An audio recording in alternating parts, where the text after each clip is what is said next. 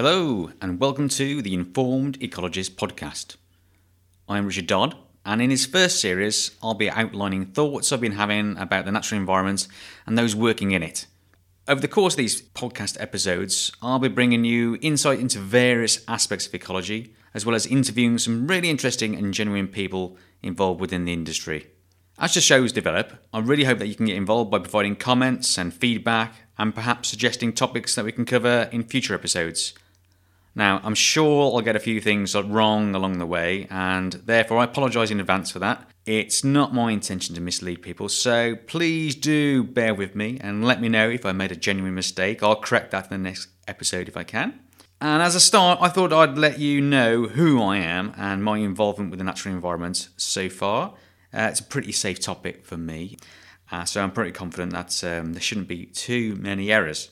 I've been an ecologist for over 20 years and have been part of and experienced good, bad and sometimes ugly side of natural environment and those people working in it, and that's what I want to bring out in these next few episodes.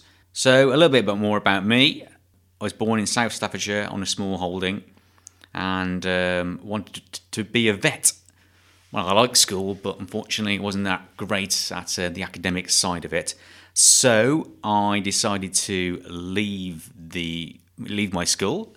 I say I decided to leave. Probably I was forced out to leave there, to be honest with you.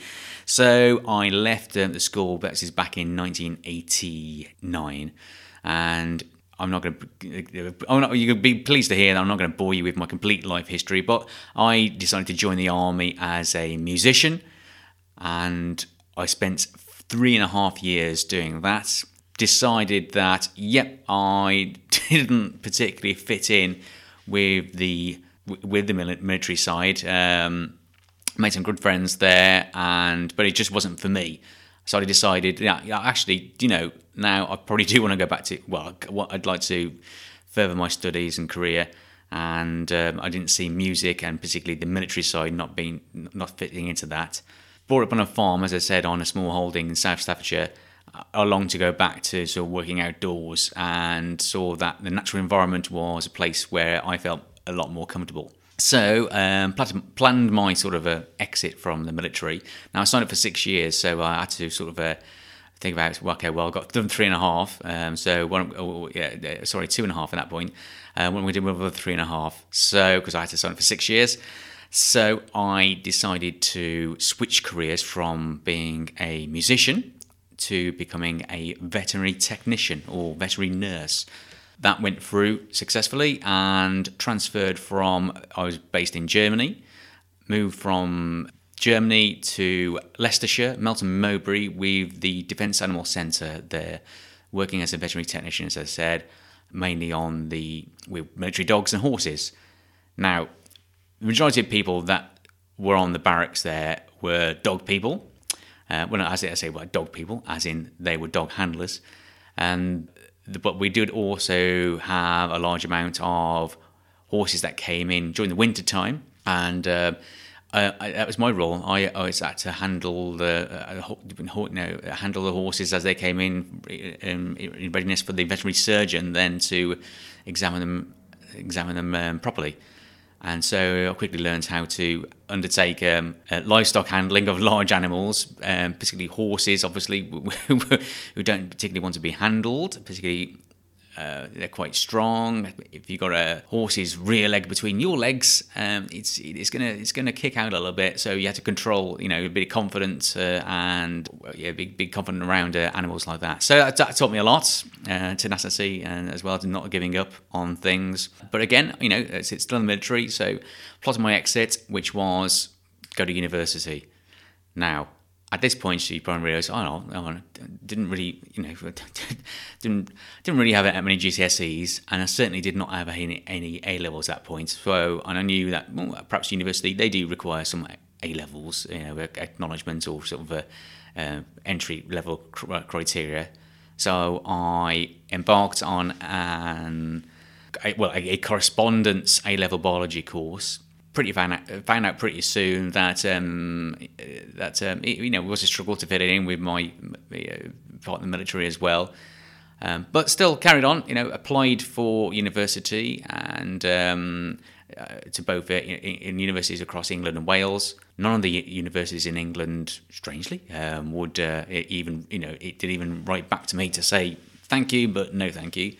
But the 3 Welsh universities did, so we're up in Bangor, up in North Wales, and Aberystwyth University in West Wales, and Cardiff University in South Wales offered me an interview to come along at open days as well. So I didn't go to the one up in North Wales, sort of ruled that one out. But I did go to the one in Cardiff, first of all, the one in South Wales. That was an open day, and just loved the place, loved the city. And after my day there, they provided me with feedback and said that they'd like to offer me a conditional offer with a grade B for my overall biology correspondence course there. Great. That was fantastic to actually get an offer from the university there. About a couple of months later, or a month later, I went over to Aberystwyth University. And if you've been to Aberystwyth at all, it's a lovely place. But on this particular day, it wasn't so great, very grey. Aberystwyth is quite grey itself, or was back then. And even though it's a seaside town, fantastic, lovely seaside town, very grey day, raining as well. Walking up that big hill to get to the university campus. Got there, and the zoology department was split over 2 floors, which so I was the only person being shown around. So at Cardiff University, there was 100 or so of us being shown around the university, the biology sort of department there. When I got to Aberystwyth, I was the only one to be shown around, which is great, personal tour. So I went round there and saw the zoology department, and they were having a practical that day, split over 2 floors. So we've been obviously the lecturers and the demonstrators there were split over the 2 floors there. Afterwards, had an interview and with some questions, and I think I did reasonably well answering those questions. A week later, I had a letter through from the Aberystwyth University giving me a unconditional offer to go to Aberystwyth University. Brilliant. So that gave me the emphasis then, or the impetus then to think, I say what, well, I'm going to university now. We've got an unconditional offer. Well, there's something in me that thinking, well, I did prefer Cardiff University. So I called Cardiff University up, the admissions tutor there, and mentioned to him that I'd love to go to Cardiff University. Aberystwyth University gave me an unconditional offer. Can you match it? Well, a few hours later, called back, and yep, they matched the unconditional offer for me. And so as I say, that was it. I was on my way to Cardiff University. So I went to Cardiff University in 1995, and a foundation year. So just about past my foundation year, there struggled with earth sciences. So small subjects. We had to do oceanography and another small subject called Planet Earth. They were quite challenging subjects, really, for the foundation level there, as well as improving my mathematics, chemistry, as well as biology as well there. I also did a little bit of Spanish, which was quite good. I quite enjoyed that as well. Needless to say, I passed the foundation year and then went into the common first year then at Cardiff University.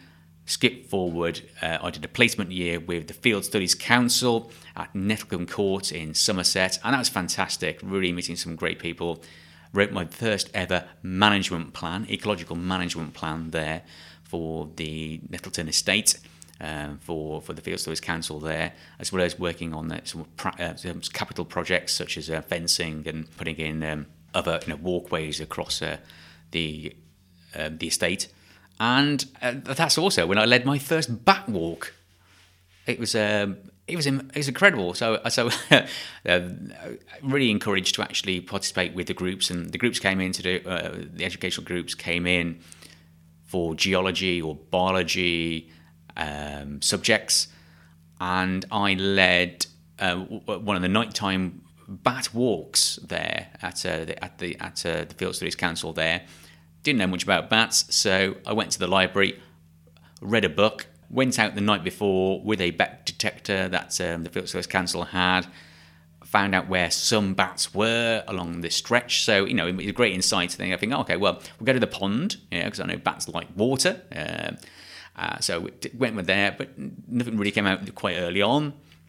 And I knew this group, we wouldn't be going out for hours on end. They were small children, probably around about the age of 10. So, okay, they were on a field course, but they weren't going to stay up until about 11 o'clock at night when they had to go out the very next day on the Quantock Hills.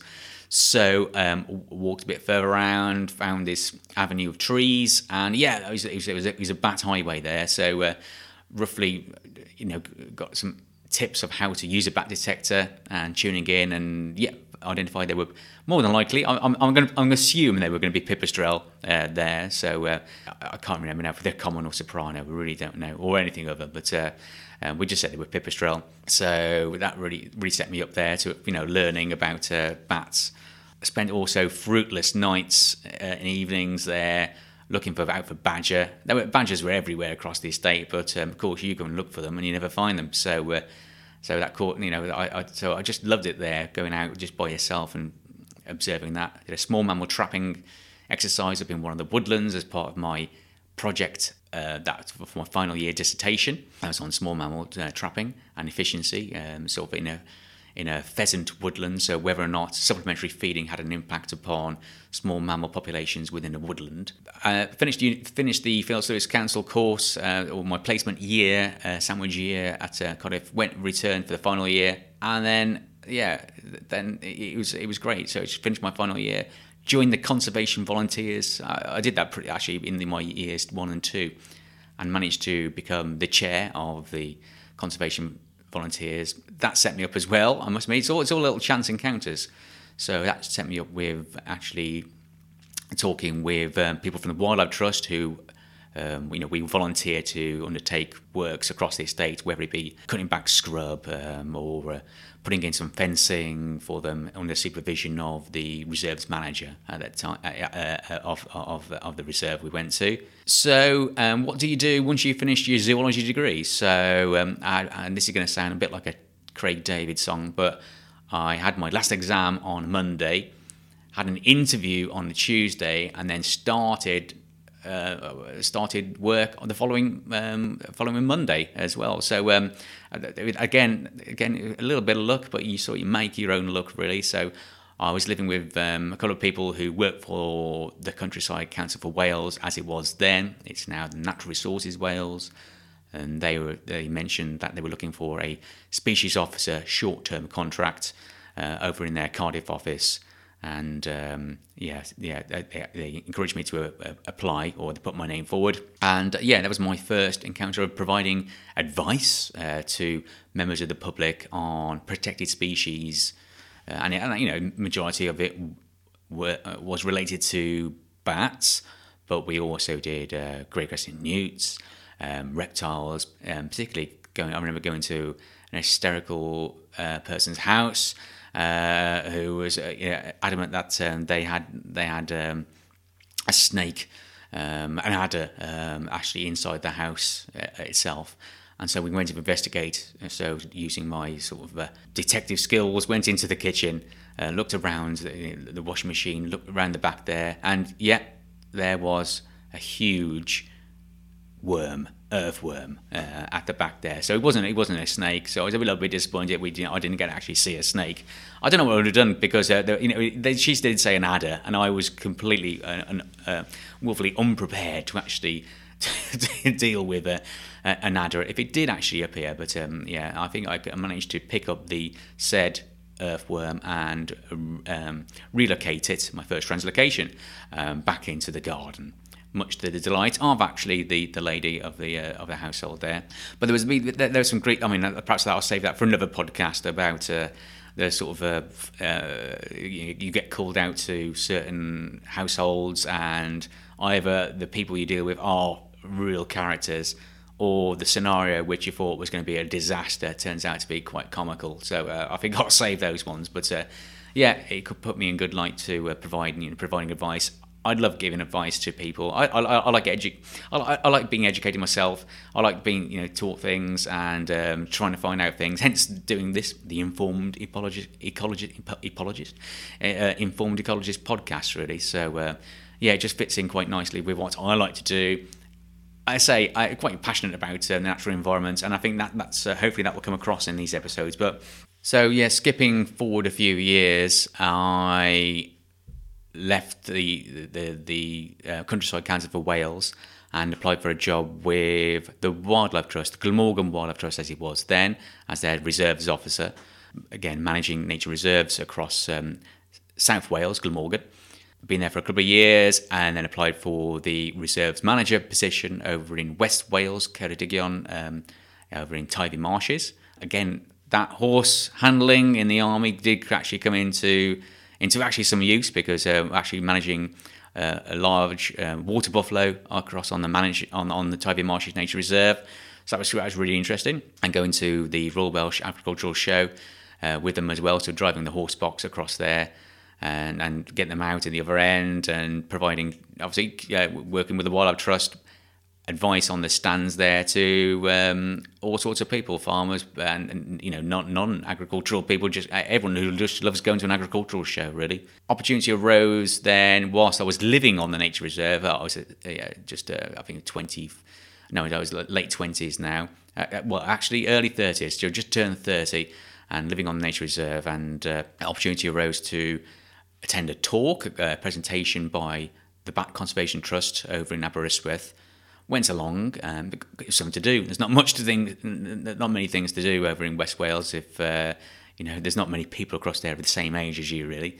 So I went across to Aberystwyth and listened to the talk, and they mentioned about this Welsh Bat Officer position that was coming up. So I thought that was interesting. Applied for that. Went for the got an interview. Went for the interview and was lucky enough to secure that position then as the first Bat Officer for Wales, and spent 3 great years working with the Bat Conservation Trust, finding an office. I had to find an office with my budget then, that took me back to sort of Cardiff, and which I loved. Going back to sort of the university where I didn't know Cardiff quite well. After that, I've decided that I could stay on with the Bat Conservation Trust. It's a great organisation, really supports you. We do some great work there with them as well. Agriculture and environmental schemes, policy and advocacy. But I thought, I'd like to get in a bit more secure in my own position, really, because it was every 3 years to be fundraising for that position. So I called a friend who was a consultant over in South Wales, met him, had a conversation, and they offered me a job then working with them as their senior ecologist as well. I had a bat license at that point. And that's another podcast, getting bat licenses and people who you work with or volunteer with, and sort of, some people, I say I won't get into it now, but some people just treat that, I'm not going to give you a bat license because you're going to use it as a consultant. Anyway, I think a little bit of maturity is involved, is required, really. We're all working to the same ends, or majority of us are, so... I'll train anyone, consultant, non-consultant. It doesn't really matter to me as long as the bats are getting some loving from what we do, really. Anyway, so we joined the consultancy. That was my first dabble into the private sector. Again, a few years later, an opportunity arose. Then I met with Richard Crompton from Wildwood Ecology. And we had a conversation and decided that I'd very much like to join him as a partner with the company, as he was moving he was living in Aberystwyth. I knew Richard for a few years. He's moving to Cardiff, and we joined forces, and I came on board as a director with Wildwood Ecology. This is back in 2000 there, and we loved it. Growing the company, we took on taking on our first employees, growing the business, expanding it from just West Wales to South Wales over to England as well. So we saw some great developments in the company there, taking our turnover, increasing the turnover, increasing the profit, and dealing with members of a staff issue, everything that came along with running a small business. So, I think I've gone through virtually most.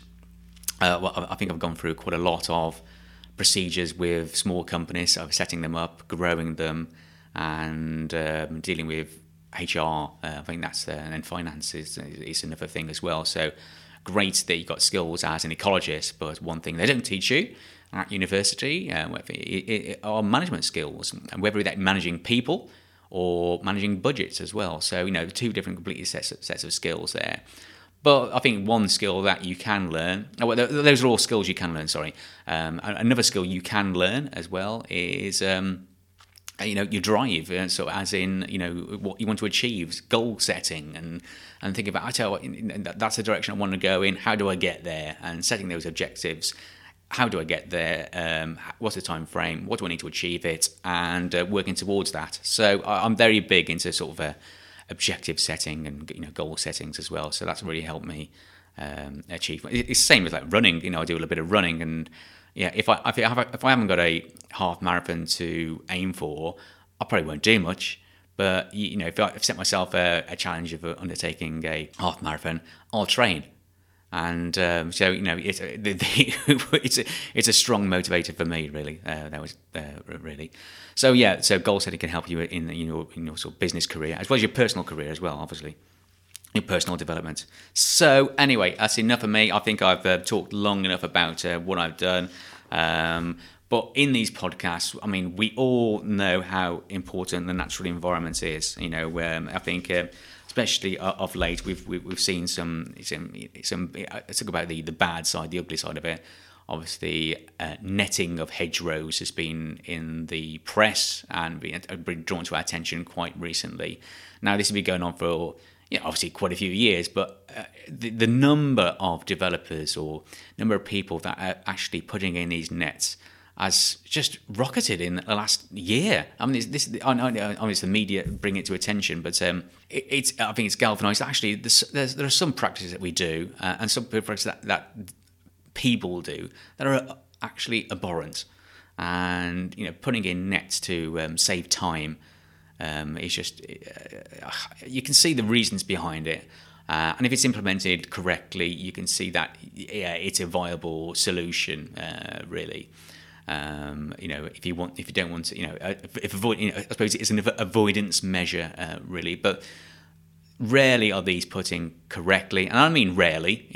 Let's say a majority put in correctly. No, rarely are these put in correctly. And if they are, and those ones that are put in correctly, are they actually monitored adequately as well?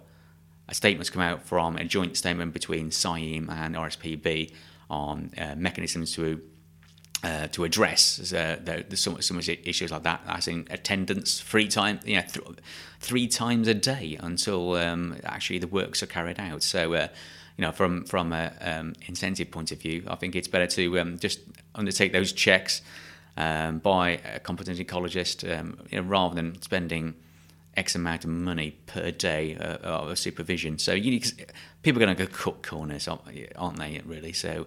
The best thing is trying to find a sensible solution to dealing with issues related to ecology. But yeah, I think why am I doing these podcasts? I've refound the netting. It gives you an example, really.